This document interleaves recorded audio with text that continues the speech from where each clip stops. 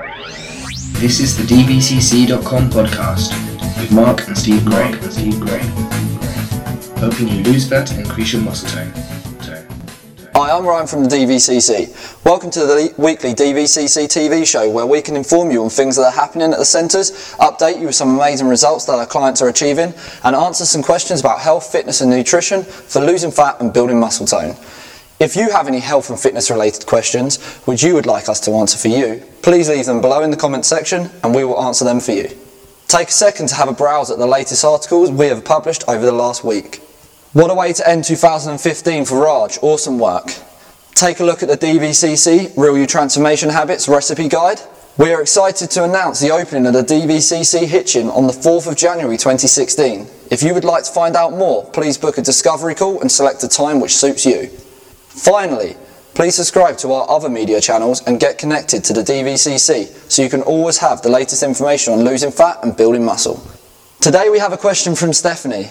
And Stephanie has asked, should I do my repetitions fast or slow? And that's a great question, Stephanie. Thank you for asking. Whenever exercising, it is very important that your repetitions are under control throughout. What this will do is ensure that there is sufficient tension over time. The phrase tension over time indicates many very important physiological responses within your body. Firstly, by ensuring that the muscle is put through tension, it means that we can create positive muscular damage which will promote greater blood flow. This greater blood flow will then increase excess post-exercise oxygen consumption, or EPOC, which is related to greater calorie burn after exercise. Breaking down the muscles and increased blood flow will also promote muscle growth, as resistance training creates micro tears within the muscles, which during recovery are repaired. As a result of these tears, the muscles will need to be repaired using protein. This causes a large amount of calories to be burnt up to 48 hours after exercise. As a result of the EPOC, your body produces large amounts of testosterone and growth hormone. These are two of the most powerful hormones for burning fat and building muscle. When you lift weights, you want to make the part of the exercise where you put the effort in, for example when you press the weights above your head in a shoulder press, as explosive as possible.